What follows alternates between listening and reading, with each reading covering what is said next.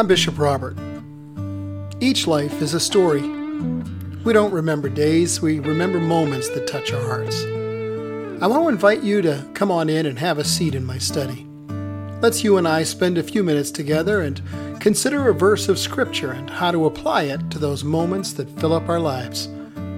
My hope is that it speaks to your heart, your mind, and your soul. And I hope you'll be back often.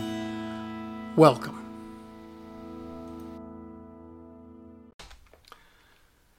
Being identified as a person of interest will change your life. As a person of interest in a police investigation, you'll be watched by detectives even before you know it. Imagine the thoughts that would run through your mind if someone noticed and mentioned to you, "You're being followed." That's creepy. I mean, some people are not just being watched. They're actually and truly being pursued. And they like it. This morning, we're going to talk about them.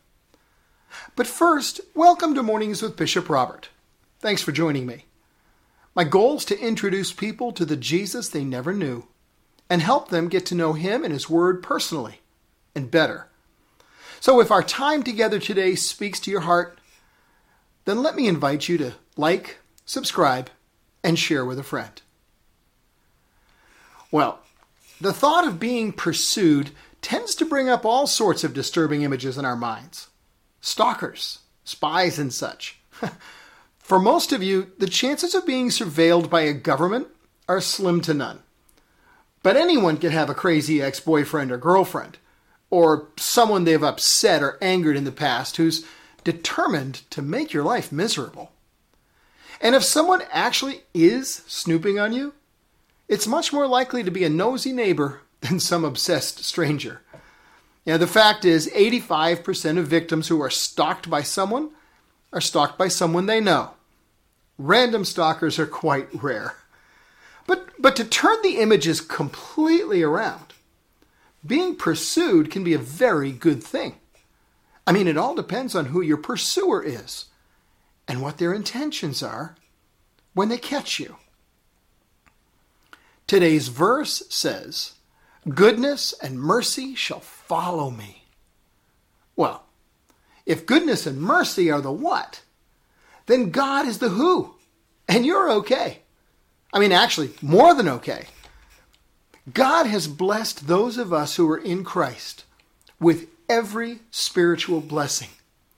And from Christ's fullness, we've all received grace upon grace.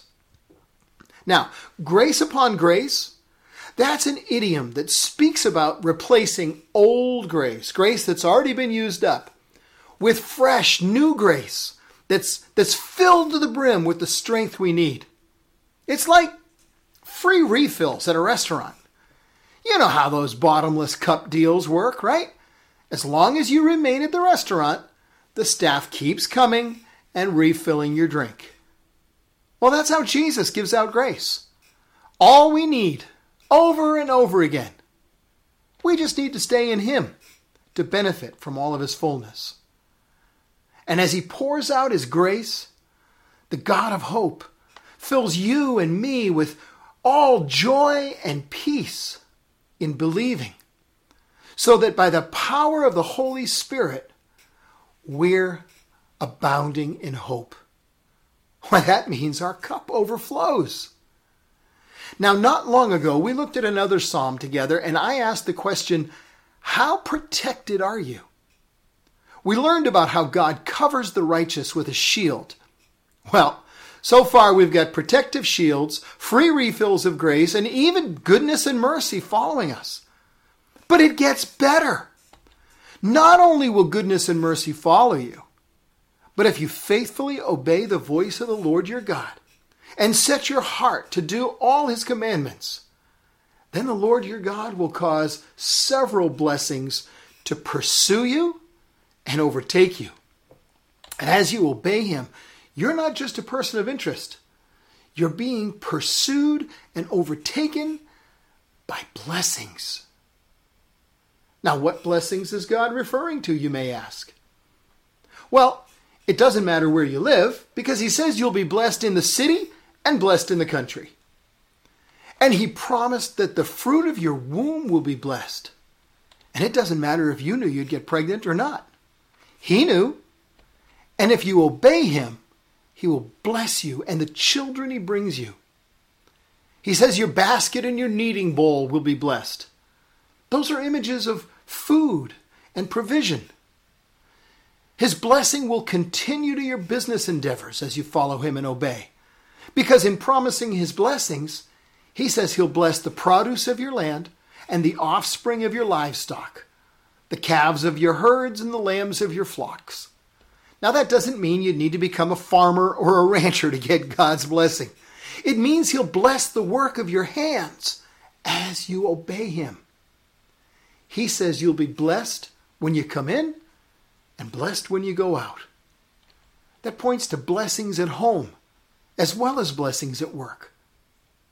And one of my favorite promises of protection is found in the book of Exodus, where God makes this promise to those who listen to his voice and do as he says.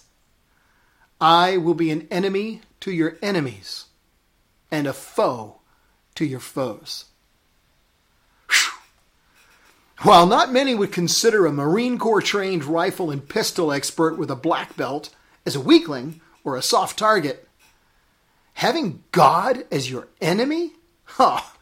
That's much worse. That's why King David wrote, "The Lord is on my side. I will not fear."